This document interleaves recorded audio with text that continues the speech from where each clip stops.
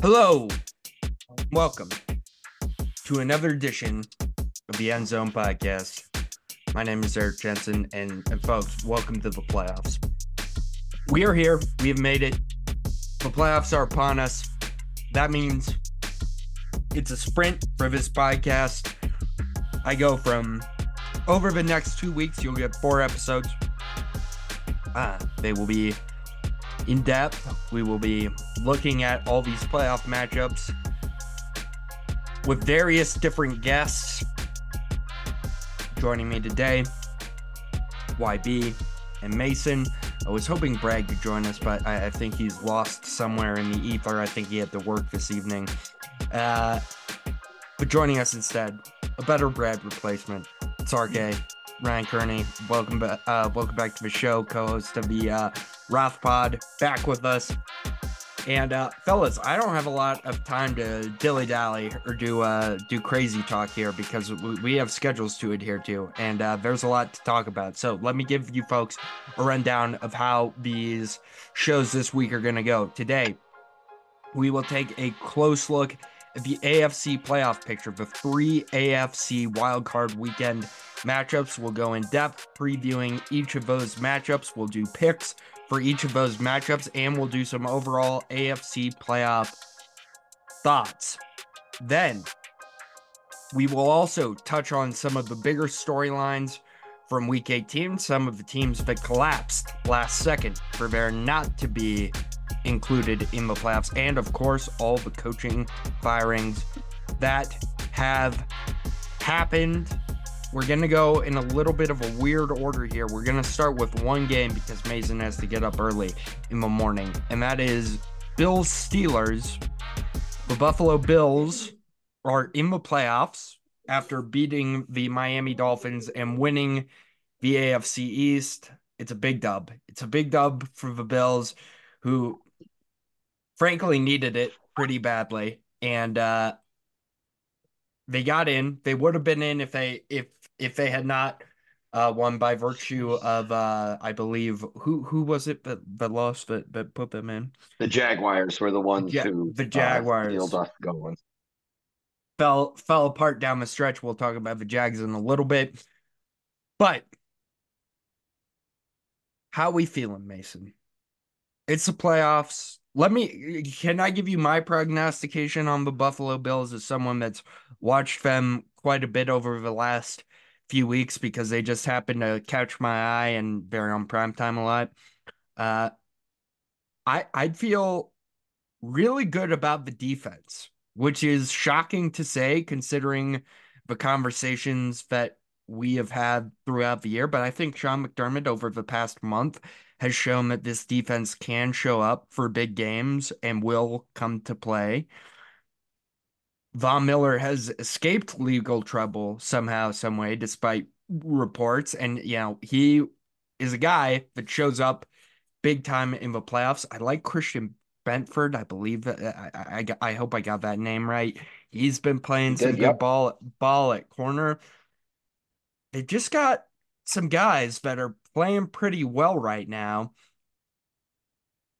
It all comes down to what are you going to get from your quarterback who has looked like a wildly just like I know the Josh Allen experience has always kind of been this way, but I feel like more so than usual. This is vintage Josh Allen, and that's not necessarily a good thing. This is the guy in year 2 or 3 of his career where he's doing crazy stuff that you're like, wow, that's awesome. But he's also doing crazy stuff that's like, why did you almost throw 3 interceptions in the first half against the Miami Dolphins? And I feel like you just got to hope good Josh Allen shows up over the next few weeks. And if he does, I think you're in a pretty good position. But it all depends on what Josh Allen you get for this run. So, the most apt comment I think I've seen and heard about the Buffalo Bills is the Buffalo Bills are the worst team I've ever seen play football. The Buffalo Bills are also the best team I've ever seen play football. We just have literally no freaking idea which version of them is going to show up at any given quarter, much less any given game.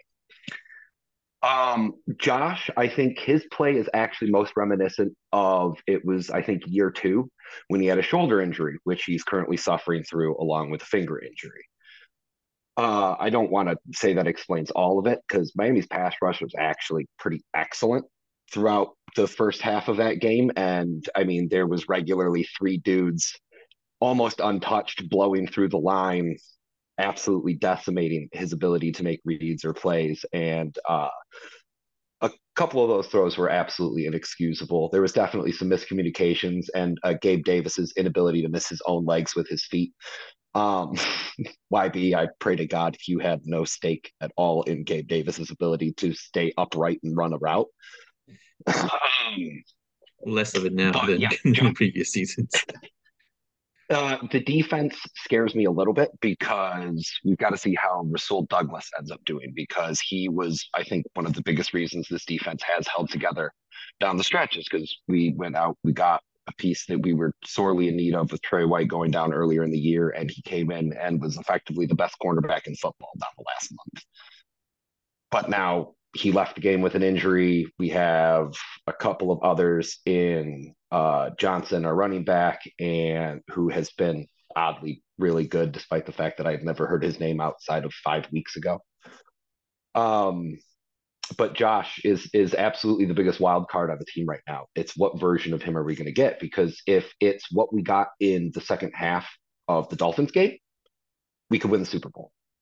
If it's the Josh we got in the first half of the Dolphins game, we could lose to the Steelers. So it's really, God forbid. yeah, God forbid. Because we finally have the 2 seed. We finally have home field advantage where we could have KC come into our house rather than having to freaking go to theirs. But again, it's who shows up, and I think of all years though, this is one of the years I feel the most comfortable in who we're going to have to play our way through because the AFC is so weak overall outside of Baltimore absolutely blowing people apart. Everyone else is super beatable. I'm really not worried about anyone else in the AFC. It's then the Super Bowl that's absolutely terrifying because there's three NFC teams I'd be terrified to meet at this point.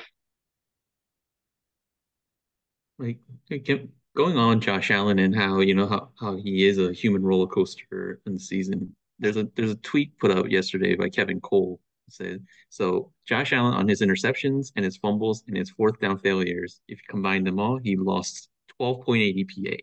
And his total EPA for the game was plus 7.9, which tells you something.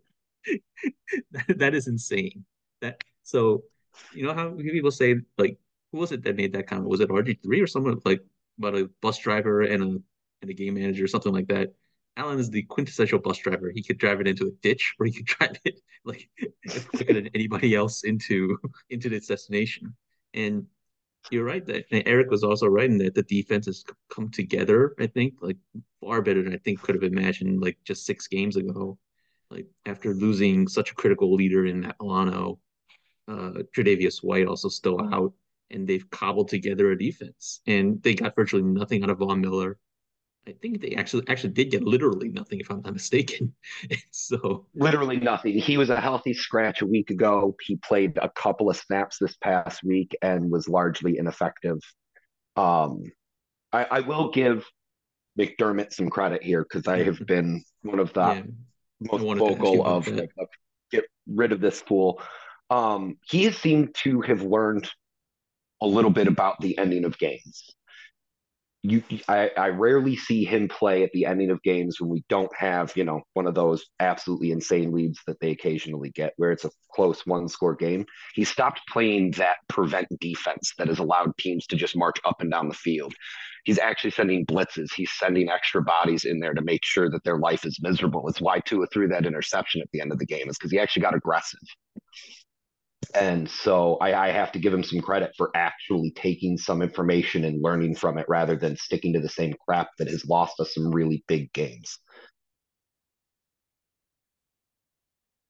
Ryan, I have a question for you on this one.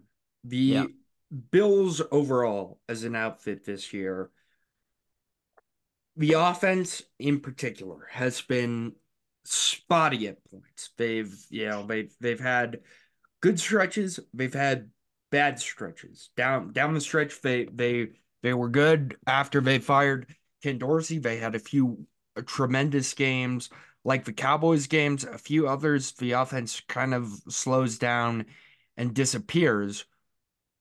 What are you expecting from them now that we're in January and these games are mattering? Do you think this kind of faux tension between Stephon Diggs and Josh Allen dissipates and this is one of the most explosive offenses in the league again? Or do you think we're heading for more of sometimes things are clicking on all cylinders and other times they're having a hard time getting chunk plays down the field? Yeah, I think we'll probably still see a little bit of both of that. I think obviously the high end potential is there, and especially going into a matchup where Pittsburgh's going to be without TJ Watt, I feel like they should probably feel pretty good heading into a home playoff game at this point. But I feel like they can still kind of hit from a little bit different levels. Obviously, Allen has a little sporadic play in his game to say the least, but James Cook obviously has delivered probably the best year we've seen from a Bills running back in a number of years at this point. Not only running the ball for over 1,000 yards, but even being involved in the pass game as well. I think that's kind of given the Bills a little bit different dimension that they haven't had in recent years. So I think that combined with the fact that Stephon Diggs is, still able to produce when, the defense isn't, maybe double teaming him on a regular occurrence. And then even outside of that, some of their younger players like Dalton Kincaid and Khalil Shakir have helped out that offense too. So I feel like there's some good depth there. I have some confidence in the Bills. Yeah, obviously they've had their ups and downs, but the fact they've played some better football over recent weeks, really since that loss to Philly, they've really kind of dialed it in here a little bit. I think that they're a scary out. I don't think anybody really wants to face the Bills right now. Outside of probably Baltimore, who obviously knows they don't have to leave their own place. Buffalo, I think, is definitely going to be a big player, and I think they'll definitely get past Pittsburgh without their top defensive player with Watt not being available. Let's go around and let's pick this game. Let's go ahead scores and finals. We'll start with you, YB, and then we'll go Ryan, and I'll give my thought, and we'll let Mason wrap things up for us. The Steelers, like their only good offensive performances ever since in the second half of the season were against the putrid Bengals defense, as much as it pains me to say it.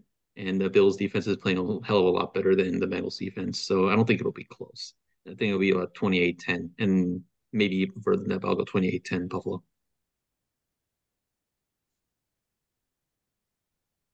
RK? I got Buffalo as well in this game. Not too sold on Mason Rudolph winning in the playoffs. So I got Bills in this one. I'll say man, 28-10 seems like a good prediction, but I want to be a little bit more fun. I'll go 31-17. Okay, I think I've learned enough from watching this NFL season that I think I'm pretty convinced these scores this weekend are going to be low. Even if the Bills look solid, I think I'll take them in the win. Losing TJ Watt just hurts so much. I feel like if Watt was playing in this game, you could make a case that maybe the pass rush makes things uncomfortable for Josh Allen, and the Steelers can kind of grit and grind their way into it. But I just think no TJ Watt, Mason Rudolph, it's just too much to overcome. I'd go Bills 24, Steelers 13. So I've been debating on which way I feel about this because there's obviously the Bills that love playing down to the talent level of whatever team they're playing and making it extraordinarily stressful. But then there is the team that shows up and absolutely blows out a team for no good reason at all, like they did like Dallas and Miami earlier in the year. So you know what? I'm gonna say playoff Josh shows up. Diggs has a great outing. Cook has a good outing. Maybe Von Miller even decides he's going to play football again. And it's going to be some silly thing like 42-14. Okay, that's very high scoring. I don't see any way it gets that high. I'll be a little bit shocked if we get more than, I'll say, two of the six games this week where the top score is more than 35. I just I don't think all year we've seen these teams just score low point totals. I don't think we're You're in definitely not wrong. I don't think we're in for like a ton of scoring this round. I think there's gonna be some grit and grind games. So I think that'll be interesting. We'll do week 18 and coaches at the end, but I want to keep you around, Mason, while we still can. Let's go through some of these other AFC playoff matchups. And I wish Brad was here, but uh Chiefs, Dolphins, obviously very interesting matchup. Tua gets a shot here at really his first true shot in the playoffs. He was injured last year, didn't get a chance to play. This will be a big game for him, a big game for the Dolphins offense, which has not traveled very well and which has struggled against great defenses and big teams. Playing in, I believe it's supposed to be 10 degrees in Arrowhead this weekend. It is Yeah, 10 going, degrees before wind chill. it is Yeah. going to be a really ugly jersey matchup. One, like I like the like very ugly Couldn't jersey resist match, that shot, could you? very ugly jersey matchup. I Well, mean, look, I I mean, love, I gotta agree with him here. Yellow plus turquoise plus orange, like God. yeah, like I love the Chiefs uniforms. Don't get me wrong, this has nothing to do with the Chiefs, but those You Chiefs sure? bright reds against like those dopey Dolphins aways, like those, it's gonna be ugly to Maybe they'll watch wear the in. whites and it'll be at least not horrible. Yeah, it's gonna be ugly aesthetically. It's gonna be ugly football. But here we are. Patrick Mahomes in the playoffs. RK, is there any shot at all that after basically 18 weeks of us being like, hey, it's Andy Reid and Patrick Mahomes, they're gonna figure it out at some point. Do you think that if somehow, some way, the Dolphins offense does show up, the Chiefs can keep up in a shootout, keeping in mind that the new shootout is a game where both these teams score 30 points? Yeah, I mean, I think there's a chance here. I mean, obviously, I feel like the Chiefs, when you think about them, like you said, Reed and Mahomes, but I feel like it's the Chiefs defense that really has kind of been the star of the show this year, which is weird to say, but given how lackluster the Chiefs receivers have been this year, I feel like that defense is, as big a reason why they've got a home playoff game as, Patrick Mahomes is on the other side. So obviously, these teams played in Germany earlier this year, and it was a more lower scoring game, just 21-14, kind of a weird battle overseas, and it'll be a cold one at Arrowhead, like you said. So I think that KC, yeah, I bet Mahomes can probably figure it out, especially if he's got the ball in a one possession game down late. You still kind of assume he can come through in some of those moments. You kind of give him the benefit of the doubt, but yeah, I think that really is the more intriguing matchup to me. It's that Dolphins offense against the Chiefs defense. Heading into Arrowhead. YB, your thoughts on if Tyreek Hill can be effective in this game? Oh, I think he'll be effective, all right. It's just that I wonder how many balls he gets thrown over the middle that eventually cause him to limp over to the sideline like he's done too many times this season. Like Tua's played exceptionally well this season, but there has been a tendency to kind of leave his receivers out to dry, especially Hill. Hill's a freak of nature, so he kind of shrugs it off and comes back. But you can see that the injuries kind of took its toll on Hill as the season went on. I forget whether Waddle will be back for this game. That they've missed Waddle over the past couple of weeks. Like, and it's like the Chief. Brian mentioned the Chiefs defense. I've been very complimentary of the Chiefs defense over the past several shows that I've been on. Chris Jones, after missing the first couple of games of the season, hasn't missed a beat. Got his massive bonus for his 10 and a half sacks. And they have a very good secondary, like with Snead, one of the best corners, I think, in the NFL, and with good safeties in the back. So, yeah, I'm very curious because the running game that was so effective for Miami as well kind of dwindled down as the season went on. Mostert wasn't the same as he was in midseason. Achan's a game breaker, but Achan, like you always wonder if one hit will knock him out for this important game. So it'll be fascinating, and I think the Dolphins have obviously we know about them crumbling against the big boys when they've played them, and the Chiefs, like despite their struggles this season, you'll still have to classify them as one of the bigger teams. Like obviously that's a little more debatable this season than in years past, but I think the Miami defense, I think, also kind of worries me, although the state of the Chiefs offense kind of dampens my worries on that regard. Jalen Ramsey got beat pretty badly on a couple of balls, and I think if like I just didn't remember one where Josh Allen airmailed a long ball, which he normally nails in his sleep, and when there was a rare occasion when Stephon Diggs was absolutely free beyond the secondary, which has become increasingly rare over the past couple of weeks. So yeah, I think it'll be a lower scoring game than I think people imagine it to be, considering the pedigree of the teams here. But I think the Chiefs can pull it off by the skin of their teeth because I'm not sold on Miami when they have to face adversity. So, Mason, I just have a feeling that in a game like this, with these conditions, I know it's so cliche to say at this point, but here I do feel like it really is true. It's these running games, I think, that will kind of help determine the way this goes. And while yes, YB said, there's he has some concerns about Miami's. I don't have those personally. I think Devon Achane has played really well over the past few weeks, and Raheem Mostert has been one of the more underrated running backs this season in the NFL. I do think that they can have success against this Chiefs defense on the ground.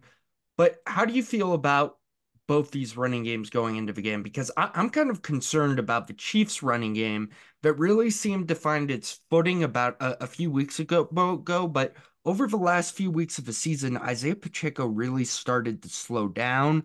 Clyde Edwards-Helaire became more involved in the offense somehow, some way, which is always not a great thing, even though he did play better over the last month. How do you feel about both these teams running attacks and how that plays into this game going into this matchup? So, I mean, I guess you could say Achan's doing well at, I think, what, 7.6 yards a carry, something like that. That's an okay-ish average for a running back, I'd say. I mean, if you're asking flat out, you know, which running attack is stronger, it's got to be Miami's. I mean, I think honestly, Miami's kind of has been all year long, even when Pacheco was kind of at his height. But I think the bigger issue right now that it directly relates to the running game is where Miami's injuries are. I mean, they're starting edge and defensive linemen who were either on their practice squad or weren't on their team 2 weeks ago. I mean, they just signed Justin Houston. They're signing all sorts of people as far as they can find because every person they possibly have has now been injured and sidelined. Xavier Rhodes isn't going to be in this game either, which I know is in their secondary. But I think that kind of leads to the fact that like that middle of the field and the pressure that's going to be on both Patrick Mahomes and any running backs that have to find holes and stuff like that is going to be almost minimal to a degree, just because I mean, you saw it in the back half of the Bills game. They really were starting to struggle a lot getting any kind of pressure or rhythm going if they weren't sending at least 5 or 6 guys. And the Chiefs are the last team you can do that against. So they'll find the running back, they'll find Travis Kelce over the middle and absolutely punish you for doing something stupid like that. So I think at the end of the day, the running games are going to be extraordinarily important. And while Miami's is stronger, I think just like the totality of the situation is really going to allow KC to end up being the one that looks at least a little more impressive on the stat sheet, if nothing else. And you know, when you lose like three best edge rushers, like to injury, two of them to very serious injuries. Like you lost Jalen Phillips about a month ago with torn Achilles. You lost Bradley Chubb last week with a torn ACL. You lose Andrew Van Ginkel, who somehow has the best season of his career at age 28, but apparently that's the Vic Fangio match for you. So when you're adding Justin Houston and Bruce Irvin to a postseason squad, I mean, they've had good careers, no doubt, but they're not in their prime by any stretch of the imagination. So you have to get the buys where you can. No, The and this only I is think absolutely not the time you want to be adding new people to your team. right. The only saving grace is that I think the Kansas City's tackles who have like they've had good tackle play for most of the Mahomes era, and this year has not been the case at all. Like Juwan Taylor, I think his struggles are a bit overblown, but he has not been good. Donovan Smith has been bad, so like it's a match for weakness on weakness if you're talking about the edge rush, Oh, and as far as the Dolphins' offensive line too, I don't remember the exact statistic, but it's like 20 some offensive linemen they've started this year so far. something like that. Like ironically Like an enough, the one absolutely that's labeled wild as injury amount. prone Teron Armstead will probably play this game, which kind of tells you about what kind of team this is. All right, let's give some picks here. I'll start with you, RK. I got uh I got Kansas City coming away. It's just tough to win at Arrowhead on the road. It seems like I'd trust the Chiefs defense and Mahomes in this game, but I think it'll be tight. I think it'll be a close competitive game. Maybe relatively low scoring. I'll say 24-17 KC.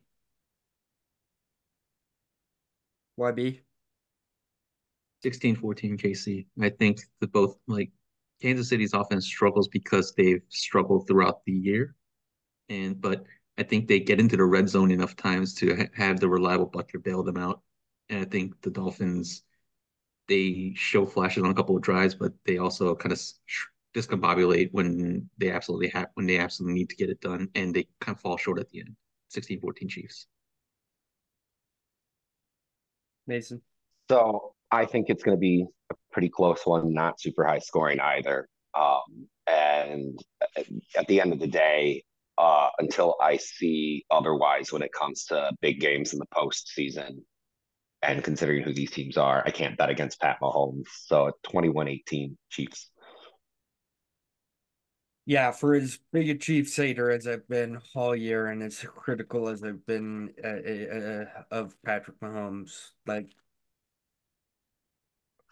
playoffs are about rules. And I don't know if you guys remember one of my crucible rules, but that is don't pick against Patrick Mahomes because it almost always makes you look extremely foolish. I do think the Dolphins offense is going to show up.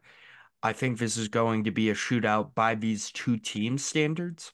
I think it's 24-21 Chiefs.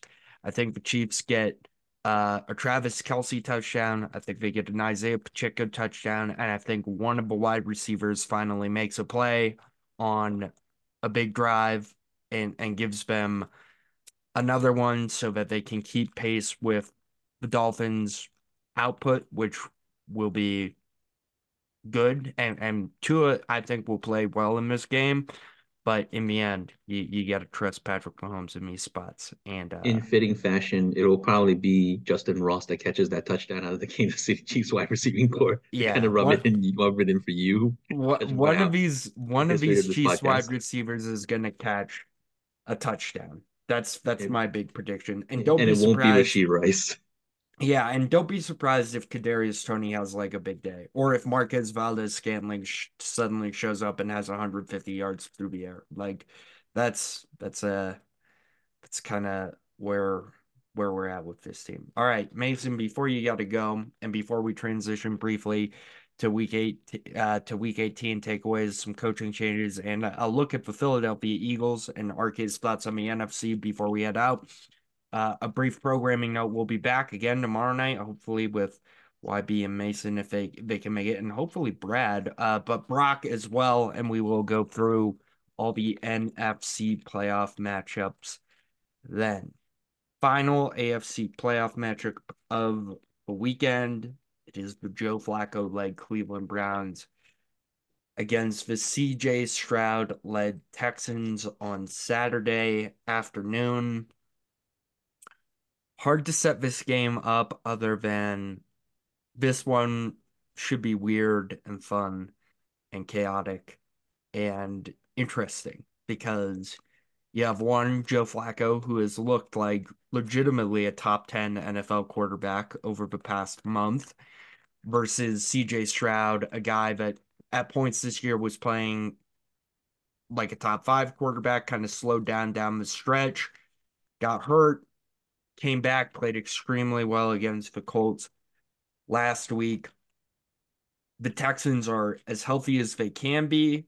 Obviously, no Tank Dell because he's out for the season, but Nico Collins is back. He's playing well. He had a big game against the Colts.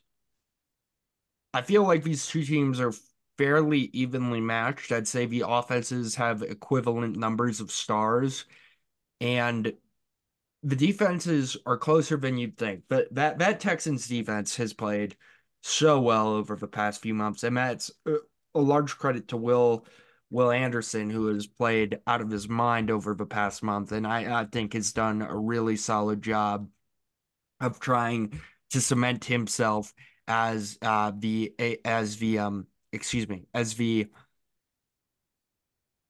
this is defensive rookie of the year, pardon me, as I stumble over my words very quickly, but also some other just solid players on this defense, including Christian Harris, who has had a really nice season, and Jonathan Greenard, who has played really solid football throughout the year with 12 and a half sacks. I don't know where to go on this game, guys. I don't have a pick. I don't have a feel. I'm just excited to watch it because I think it's going to be weird and fun and chaotic. YB, obviously, you've seen a lot of the Browns this year. How do you feel about these two teams heading into this matchup? Well, I mean, the Browns, like I think, like my personal biases aside, they're a pretty triumphant story, like especially when you consider the history of their franchise and what a combination of injuries and suckitude have forged for them in their quarterback position, as well as the fact that they don't have Nick Chubb. Like it's remarkable what they've been able to do. And they played like 3 weeks ago. Cleveland won, but that was with Case Keenum instead of CJ Stroud, who was still recovering from a concussion. So, as you mentioned, the odds are dead even. Like on ESPN, they have it at minus 2.5 for the Browns. So, it'll be interesting because Stroud and Ryans obviously are not strangers to big games. Ryans obviously they haven't played in San like having had a playing career, and they were all like and been coaching at San Francisco, and then Stroud obviously playing at Ohio State and leading into CFP, but it's a different game, I think. And I don't know what the injury reports are, except that the Browns are mostly healthy, if I'm not mistaken. I don't know whether Denzel Ward will be back. Like I haven't checked injury reports, but if like it'll be probably looking at the Texans' schedule. Other than Baltimore, I think the Browns are the strongest defense that they've faced, which is not surprising considering that those two are probably two of the best defenses in the league. Yeah, but I kind of have a good feeling about Stroud and how he's taken everything in stride throughout his rookie season on what was supposed to be a rebuilding team, and he's elevated like everybody there. I think they put up a good game, and I think I have conviction enough in the Texans to say that I think they might pull off the upset. Like it, like this is no disrespect to the Browns, who I think have played remarkable football with Joe Flacco, obviously like channeling his 2011 self, and it would be very funny if the Browns won and they knocked off the Ravens, which would be probably some of the greatest storytelling in NFL script writing history. But I think the Texans at home, after having had a chance to look at what the Browns throw at them, and now that they're armed with CJ Stroud, who is back and recovered from his concussion, I think they pull off the upset. RK, tell me what you thought about this Browns defense this year. What stands out to you? What makes them such a solid unit? Yeah, I mean, I think you got to start with Myles Garrett, obviously one of the top, defensive players in the NFL.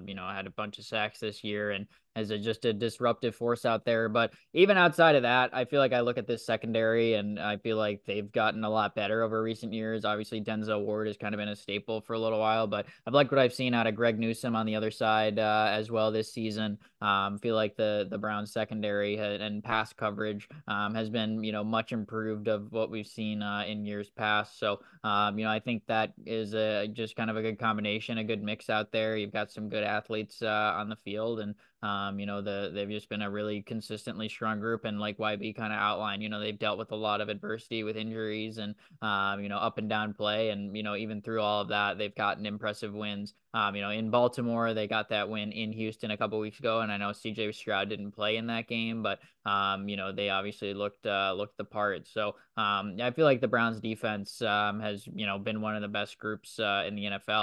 Given how they've had this success all the way here into the playoffs.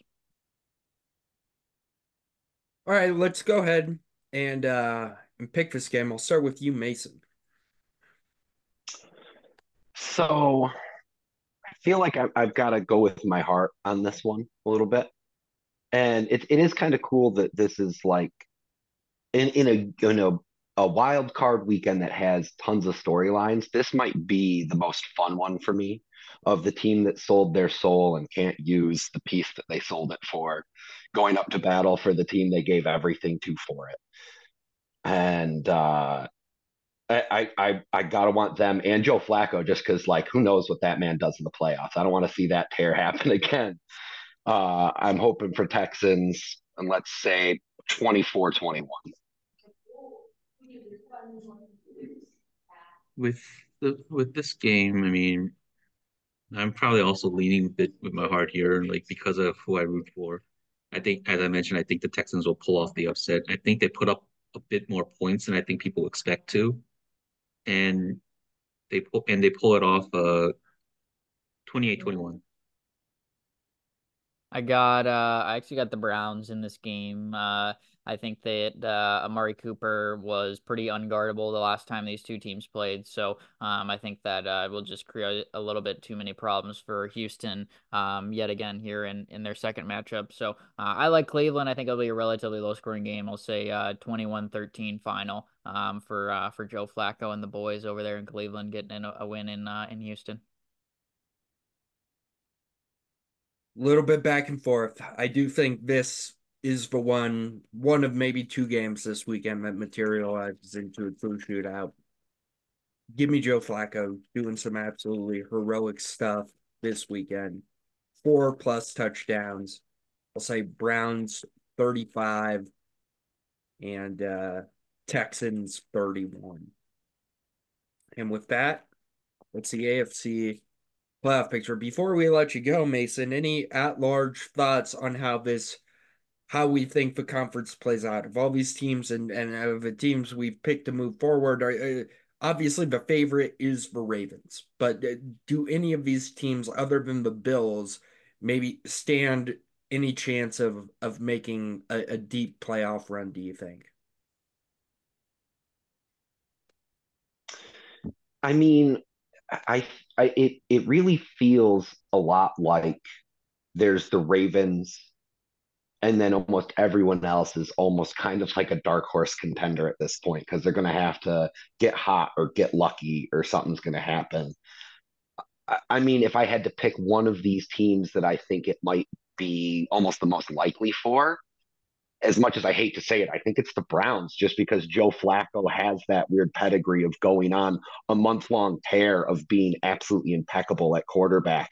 And if he even channels half of that, that makes Cleveland wildly dangerous.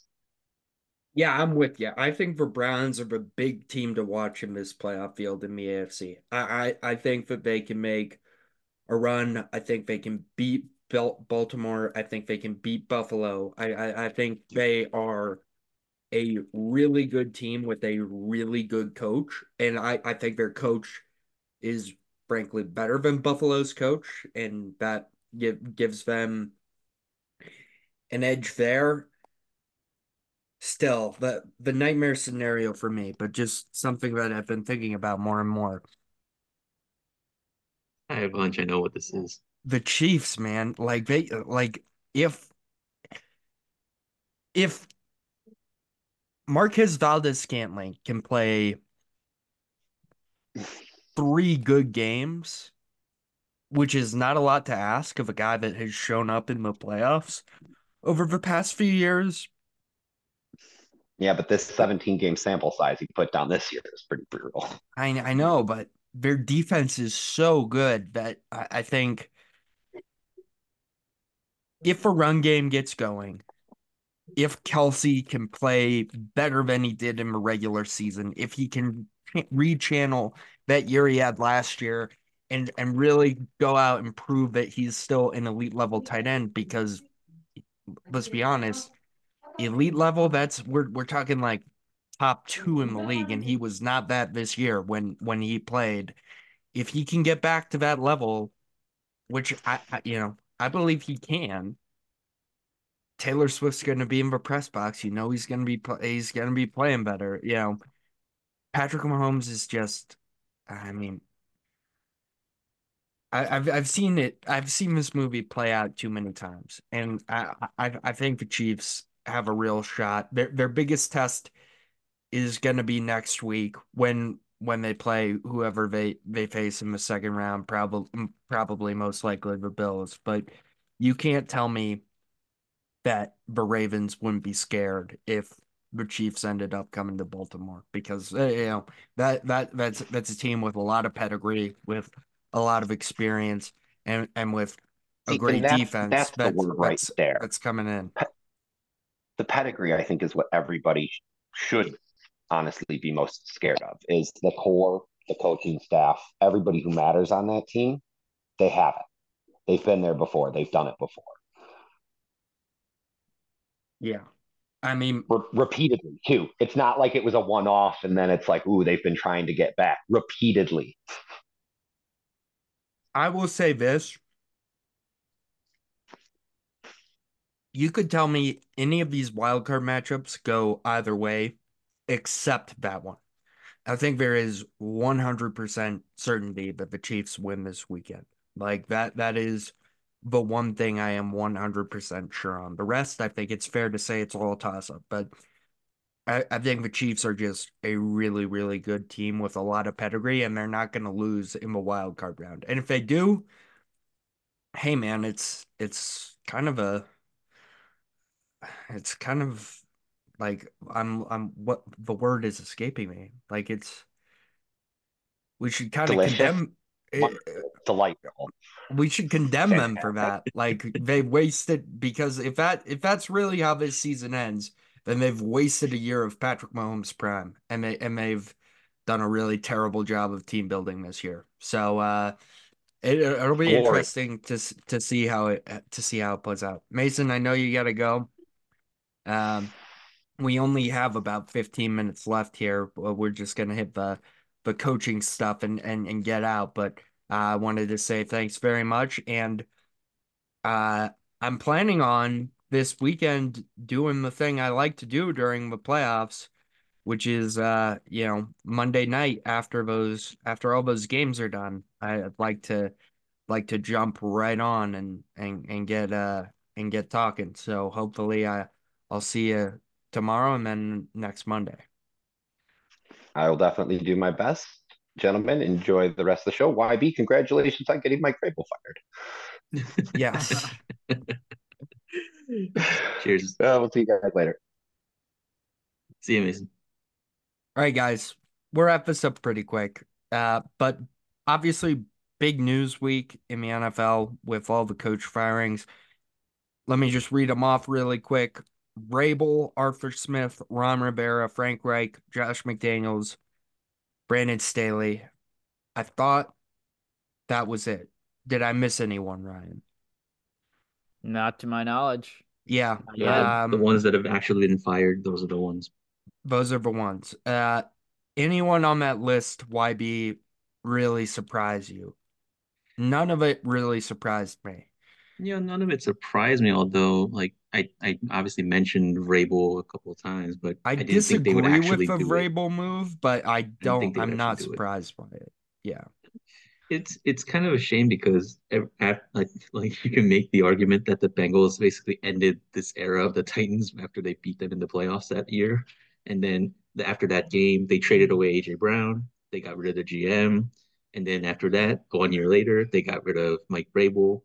Like the speculation is that with Bill Belichick's future obviously in question up in Foxborough, and Vrabel has mentioned before that he would love to come back to New England in some capacity, and if he was successful as a head coach, maybe not at the end, but he was very successful as a head coach in Tennessee.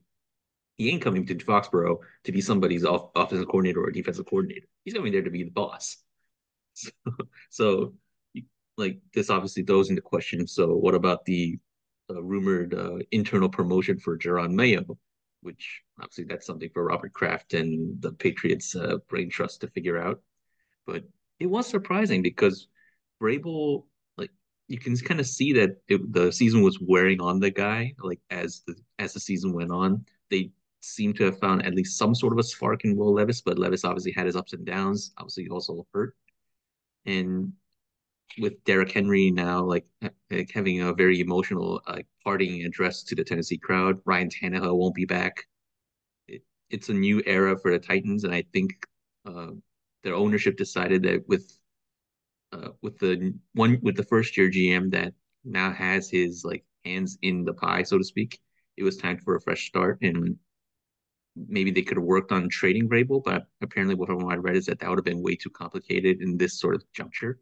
So they just kind of ripped the band-aid off, and it's not a completely like incomprehensible decision, but I was surprised they actually did went forward with it. Yeah, I just disagree with the move. I just think the Titans forget, like, this sounds almost, this sounds so demeaning almost. But like, I think the Titans kind of, like, don't you guys think they just, they kind of forgot who they are? Like, this is not a, a team that has had large, long organizational success. He brought them the most success they've had over the past 10 years. And then to get rid of him before you even really give him a chance to rebuild, they never fully committed to a rebuild. That this was the same era of aging and old players. And to think he lost a power struggle to this Carthon guy is crazy. And I feel very confident that he's going to show up in the next place. He's probably going to hire a dynamo offensive coordinator from one of these McVay, Shanahan type trees, and he's just going to have tremendous success wherever he goes next. Because I can't, I seriously cannot condone what the Titans did. I thought it was so short sighted of them, so like wildly short sighted of them to give up on Vrabel at this point. It's just it's where do they go from here? Because I don't think they're going to find anyone that gives them an equivalent shot. It's not an attractive job. Will Levis is showed flashes, but they don't have a good draft pick. They still don't really have any true wide receiving talent. They're basically going to lose the core of their offense. Jeffrey Simmons has long been, if you listen to his media availabilities, a huge fan of Mike Vrabel. You'd imagine he'll want out and be very, very unhappy with this news. There's rumblings that the defensive side was blindsided by this. It's like I don't understand what the Titans think they're doing. I just thought it was a terrible move, and I think of all the moves that happened, this one is one where you'll say, okay, that team's gonna regret it. Yeah, I think Vrabel will get scooped up here pretty quick. I agree with that analysis, Eric. He was coach of the year back in 2021, and yeah, these last 2 years haven't gone well. But you're right, like they've lost a lot on that roster, and yeah, maybe we thought that they would be more in kind of that wild card range, especially when you consider Houston and Indianapolis being in that mix in their division this year. But I think Vrabel will get scooped up, and he'll be a head coach again for sure. for all we know, he could be hiring his old offensive coordinator Arthur Smith for There you go. his Could next job. He happen. could be. Yeah. Like I don't think they would have pulled the trigger on this if not for the fact that the other three teams in the division, like Jacksonville, was kind of a given considering how they played last year, but with Houston and Indianapolis both like having shots at the wild card, and then Tennessee looks so far behind. I think that kind of jump started the circuit in ownership's head that maybe Vrabel isn't cut out for a rebuild, like because Vrabel doesn't like we don't know anything about Vrabel like personally, but maybe ownership had doubts that Vrabel should be the one to oversee a rebuild as opposed to overseeing a team that was contending. Like that's speculation on my part. So maybe that has something to do with it. Although if that's the case, like then what's he going to do in New England? Which is Yeah. squarely a rebuilding team. So go figure. I know everyone says New England. New England, New England, New England. But what happens when the Cowboys lose a week from now?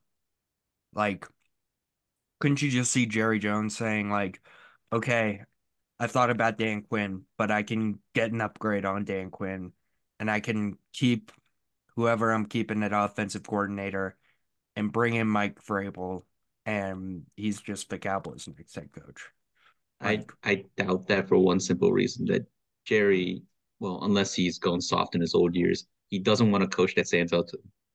He wants a coach that will kind of fall in line with what he says. I think it was kind of a departure that I think he went with McCarthy because I think McCarthy also has a bit more spine than I think he's made out to have, which is why he's like that's why Jason Garrett was the coach for so long in Dallas, and Jerry's the boss there. And I don't think Mike yeah, Vrabel. but Jerry Jones is also about to die, and the one thing Jerry Jones wants more than anything in the world is to win another Super Bowl. So I think No, the he'd one thing he swallow his wants more than pride. anything in the world is win the Super Bowl on his terms. Let's make that clear. No, I think he'd swallow his pride to go after an all-star head coach. I think I'm with YB on this one. I'm not sure Jerry would relinquish that control, and nor do I think that McCarthy is going to get fired even if they lose. Yeah. Hmm, interesting. All right, any of the other moves surprise us? I didn't feel we needed to spend a ton of time on any of those at the beginning of the season. If you would have given us this list, YB, I feel like this whole panel would have said, "Oh, yeah, that makes sense." The surprises I think are the ones that like not only manage to survive but thrive. So I think primarily on that list would be Stefanski because I thought Stefanski was coaching for his job this season after what happened last season, and he pulled it off remarkably. He did a fabulous job considering the circumstances. So that's one. I think like oh yeah, there's speculation about Pete Carroll, but Carroll is as energetic as any 70-year old man is, and I think he wants to come back. Like it's the Seattle situation is interesting because there's a lot of things in flux, and the defense, which has been Carroll's calling card for his entire career, has not been good over the past like several years. But I don't think they're in a hurry to rush Carroll out the door, and I don't think Carroll's in a rush to walk out that door. So I think he'll be back. Yeah, I guess the other name that comes to mind for me would be Matt Eberflus with the Bears. I just Oh think yeah. he's a terrible coach, and the Bears are accepting mediocrity by continuing to do him. But that's the Chicago Bears, so I guess I shouldn't be too surprised about that. You want to go into speculation about the field situation? Oh gosh, that is a crazy discussion. If it's me, I just draft Caleb Williams, and I'm like, I'm gonna take the best quarterback prospect. But I get the Fields defenders. I think he is good enough to where you can build a team around him. But yeah, that's gonna be a fun discussion here the next couple months for sure. Oh yeah, it's gonna be an ad nauseum discussion, Yeah. and I am all here for it.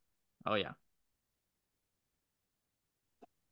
I think I wasn't surprised by any of these. What becomes outside of the easy answer, which is the Chargers? What becomes the most attractive job of all of these?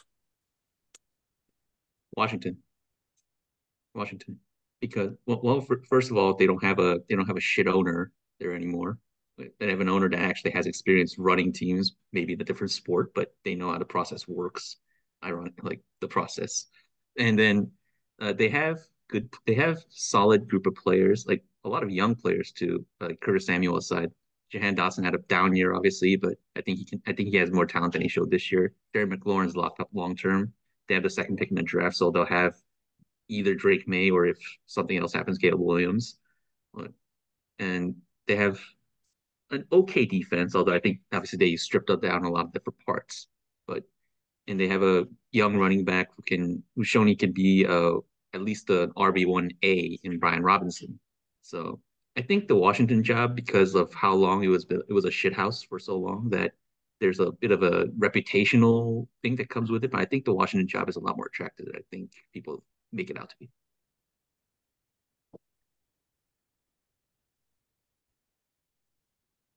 Belichick, Ryan. When do we get this news? Because it does feel like this news is coming. It's just a matter of when. Yeah, I would say, honestly, I may be a little surprised we haven't found out anything to this point on Belichick in the future. Obviously, the writing's been on that wall for a long time with it being a tough year in New England. But yeah, I mean, I would say within the next couple of days, we'll probably get an answer on if Belichick is going to stay. Will he relinquish player personnel control? Is he going to retire? Does he want to move on to another team himself in the NFL? I think those are all, very fair questions. It seems like this is probably it for Belichick in New England, just how things have gone. But the fact we haven't gotten that news yet, at least maybe holds out some hope that maybe he stays in a different role, maybe just coaching instead of the personnel side. Maybe that door is a little bit more open than we gave it credit a couple of weeks ago. All right. A few brief Week 18 takeaways, and then we can get out of here. The Jags fall apart. What a collapse. I think my biggest takeaway from this season is I remember this conversation like it was yesterday, YB. We were talking after that divisional round game where Trevor Lawrence looked so good against the Chiefs about, can Trevor Lawrence take that next step and become one of these elite level quarterbacks in the NFL? And the answer this year was just such a resounding no. I thought I know the numbers look okay, but I thought overall, for the way he played last year, he had a really bad year. I thought that he just did not look good, really, at any point in the season other than a 2 week stretch right before he started picking up all those injuries. The offense should have been much better. Calvin Ridley is still, I believe, a very good player. I don't believe it was him that held the offense back. I believe it was Lawrence. And I'm just,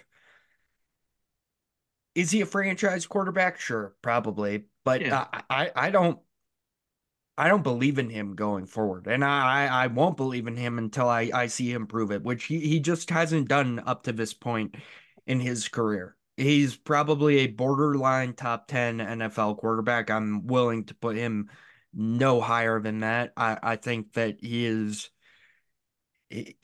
was, I know the defense fell apart, but that game was so bad against the Titans. He is part of the reason this whole thing fell apart was his inability to play well down the stretch. And it's not his fault entirely. He got super injured, but it's like I don't know. I have a he was just hyped up to be so good, RK. As a draft guy, he was so hyped up, and it just feels like he'll never reach that ceiling. He was way too overhyped. He is not that great of a quarterback.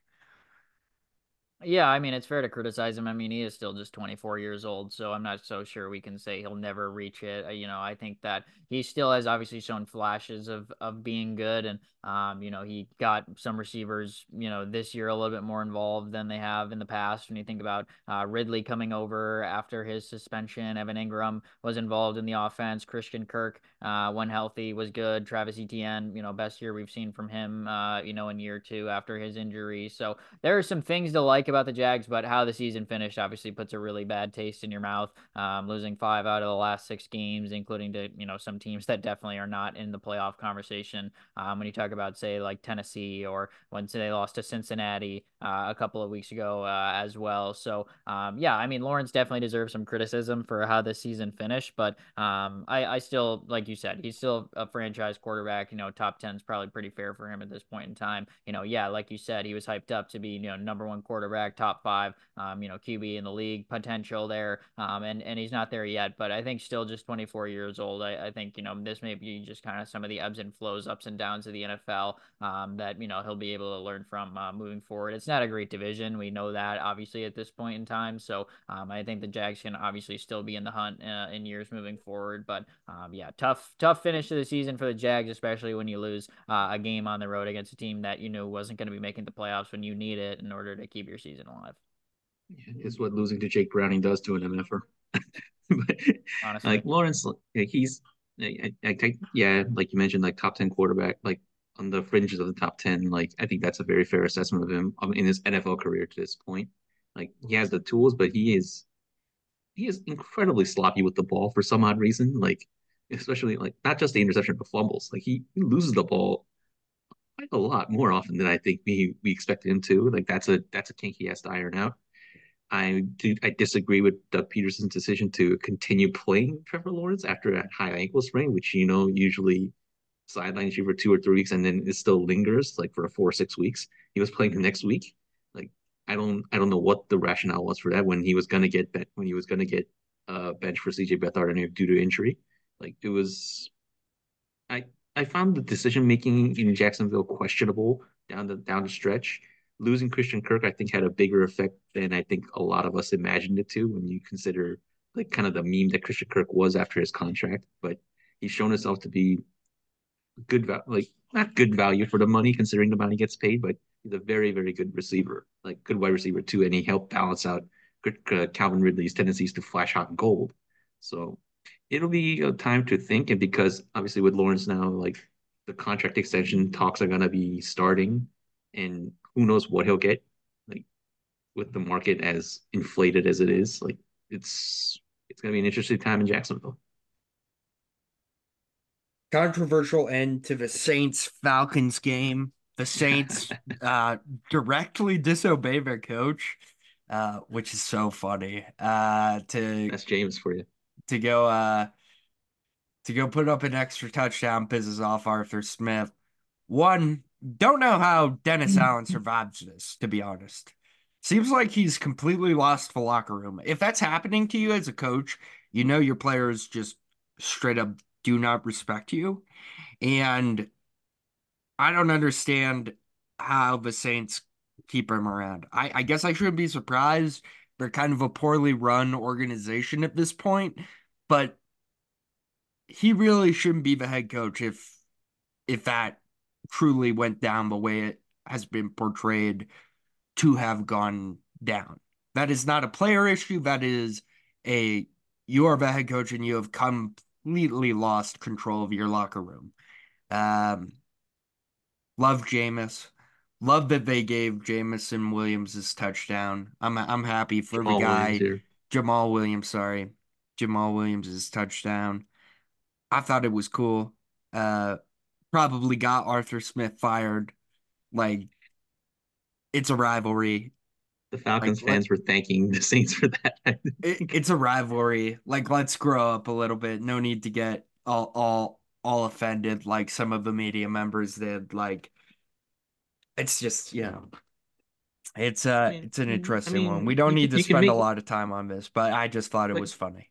you can have an issue with the fact that they basically like they were in the victory formation. If you want to give Jamal a touchdown, just line up in the I formation, and run the damn ball in like a normal play. Don't fake him out and kind of put the defense off guard and then have the potential for someone to get hurt because you know that next year when the Saints are playing, they go into victory formation. They're gonna ram the victory formation like with justification.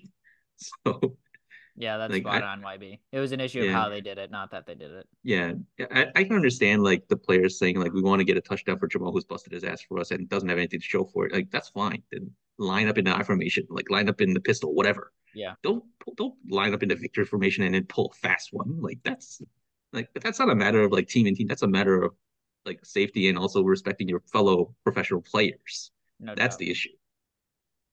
Okay. I think that's a fair point to bring up. Finally, RK, Philly. I just want you to talk to me about Philly. I feel like only bad things can happen at this point. Um, tomorrow I'm gonna pick the Buccaneers because I feel like I trust Baker at this point more than I trust the Philadelphia Eagles defense. What has happened? They were shaky to start the year, yes, but they found ways to win and they seemed like a really cohesive unit. But over the span of a month and a half, they have completely fallen apart to the point where if this had started about 2 weeks earlier, they might not even be a playoff team right now. Like I don't fully understand what has happened. Yeah, no, I honestly don't either with even watching them every week, if we're really being honest. But yeah, just kind of like the oral history of how this season has gone. Their schedule started off really easy. They did not play very good teams to start the year. Talking teams that missed the playoffs like New England or Minnesota, Washington. The Jets were in there, which is actually one of the games they ended up losing. But playing bad teams, they were coming away with wins. And then you hit kind of the mid-season mark, and all of a sudden their schedule got really tough and they started playing teams like Miami and Dallas and Kansas City and Buffalo. But they ended up getting wins in those games. But even when watching them, especially those last three, when you talk about Dallas, Kansas City, Buffalo, looking back at those games, all wins for the Eagles against, strong NFL playoff teams. They were down at halftime in all these games. They needed second half comebacks. The first half was kind of rough. The Eagles were kind of getting classic booed into the locker room. They come out in the second half. A.J. Brown was firing on all cylinders, and they were able to lead some of these comeback wins. They got a little aided, to say the least, in games like Dallas, where they came up, a yard short on a 4th and goal, or Dak Prescott's running out of bounds on a 2-point conversion, or the Kansas City game where Marquez Valdez-Scantling is dropping a game-winning touchdown, and then even the Buffalo Bills game when they win in overtime, hit a, bomb field goal at the end of regulation just to keep themselves alive in that. So, even though they were winning some of these close games against really strong teams, the process wasn't still the greatest. It wasn't the cleanest. You weren't walking away saying, wow, the Eagles, what a team, like you are, say, with the Baltimore Ravens after smacking some, top teams in the NFL. And then you kind of fast forward after that, where everything has kind of gone wrong here, losing 5 of the last 6 games of the season, getting blown out against San Fran and Dallas, 2 quality teams, losing to a backup quarterback in Drew Lock on the road in Seattle, and then losing to 2 terrible teams with the Cardinals and Giants in games that they were still kind of competing in. It's not like they were mailing it in here at the end of the year with these last 2 losses. They were still kind of playing their guys up until that second half at the Meadowlands against the Giants, where they already kind of saw the writing on the wall that it wasn't going their way, and Dallas had a lead in Washington. So I just kind of pulled the plug on that situation. But I think that there's a lot of criticism going out there. Where does the blame fall? I think this is still a good roster. I think the players need to be held accountable at some point here. Jalen Hurts' turnovers hasn't been good. The defense has underperformed, and I don't think you can even necessarily fully blame injuries for all of the struggles. And yeah, it's easy to look at the coordinators. You lost both of them, Jonathan Gannon to Arizona, Shane Steichen to Indianapolis. But nevertheless, even still, this team was playing better football earlier in the year. They clearly have the potential, and it's just been a consistent regression of playing good against bad teams to coming back against good teams to now getting blown out against good teams and losing to some bad ones too. So, yeah, it's been a very steady regression in this season. They're well past their climax. It seems like this ship is sinking fast, and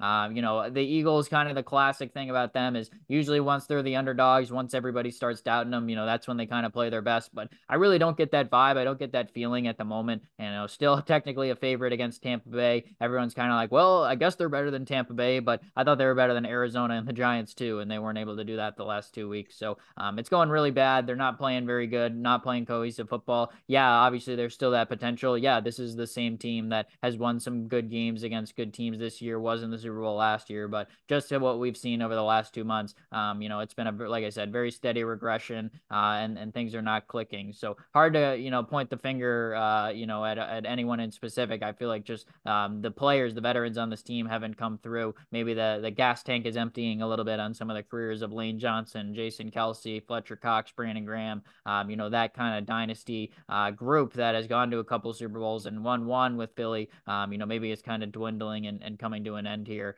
with how the struggles have been over the last 2 months.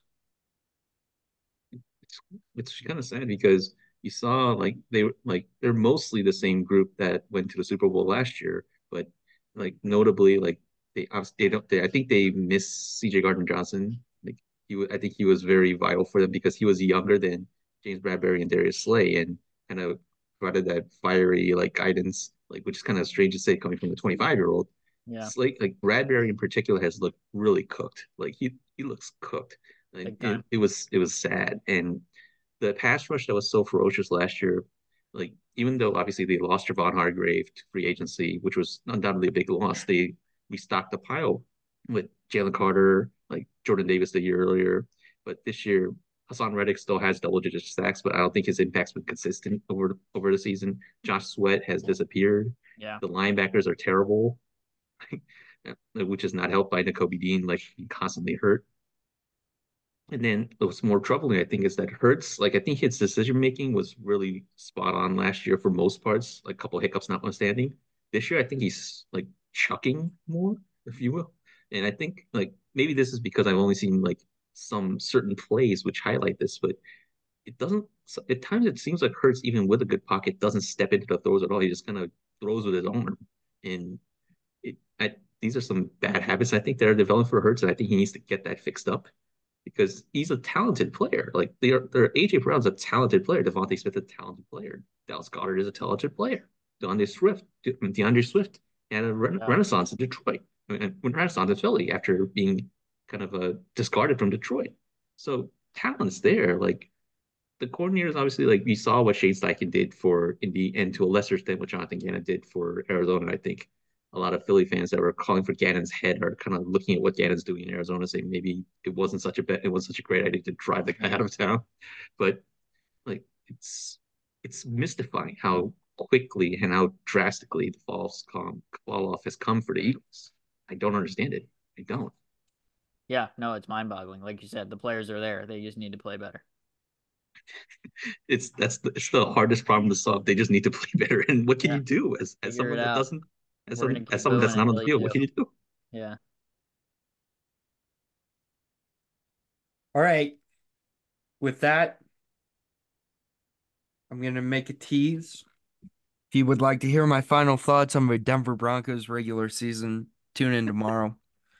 YB, I'm sure will come with some questions and can tease that out of me. I also think Brock would be a good person to have there, and hopefully Is YB he okay? Like is he not depressed? Like YB with the state of his you need to Panthers? be YB you need to be very active in our chat tonight and let Brad know, because if Brad can be there, I mean that would be the best outcome.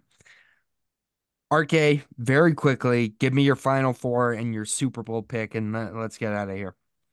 Yeah, I hate to be, boring guy and say that the Baltimore Ravens are gonna be among the final four, but they are. So I'm gonna use my brain at least a little bit here. I think Baltimore is among the final four in the AFC, and I think they are gonna end up playing Buffalo in that AFC title game. I think they get past Pittsburgh, and then I think they may be able to get a win against, say, KC at home as they did in Arrowhead a little bit ago. So gonna be boring in the AFC. Pick the number 1 and the number 2 seed. NFC, I think it's maybe a little bit more interesting. I'm not gonna go crazy. I think the Niners will be able to get there as well, obviously with how good they've played. But I will give you a more fun NFC opponent in the championship game. I'm gonna go with the LA Rams. I think that Matt Stafford and the group can pull off a win in Detroit and go on a little bit of a run here.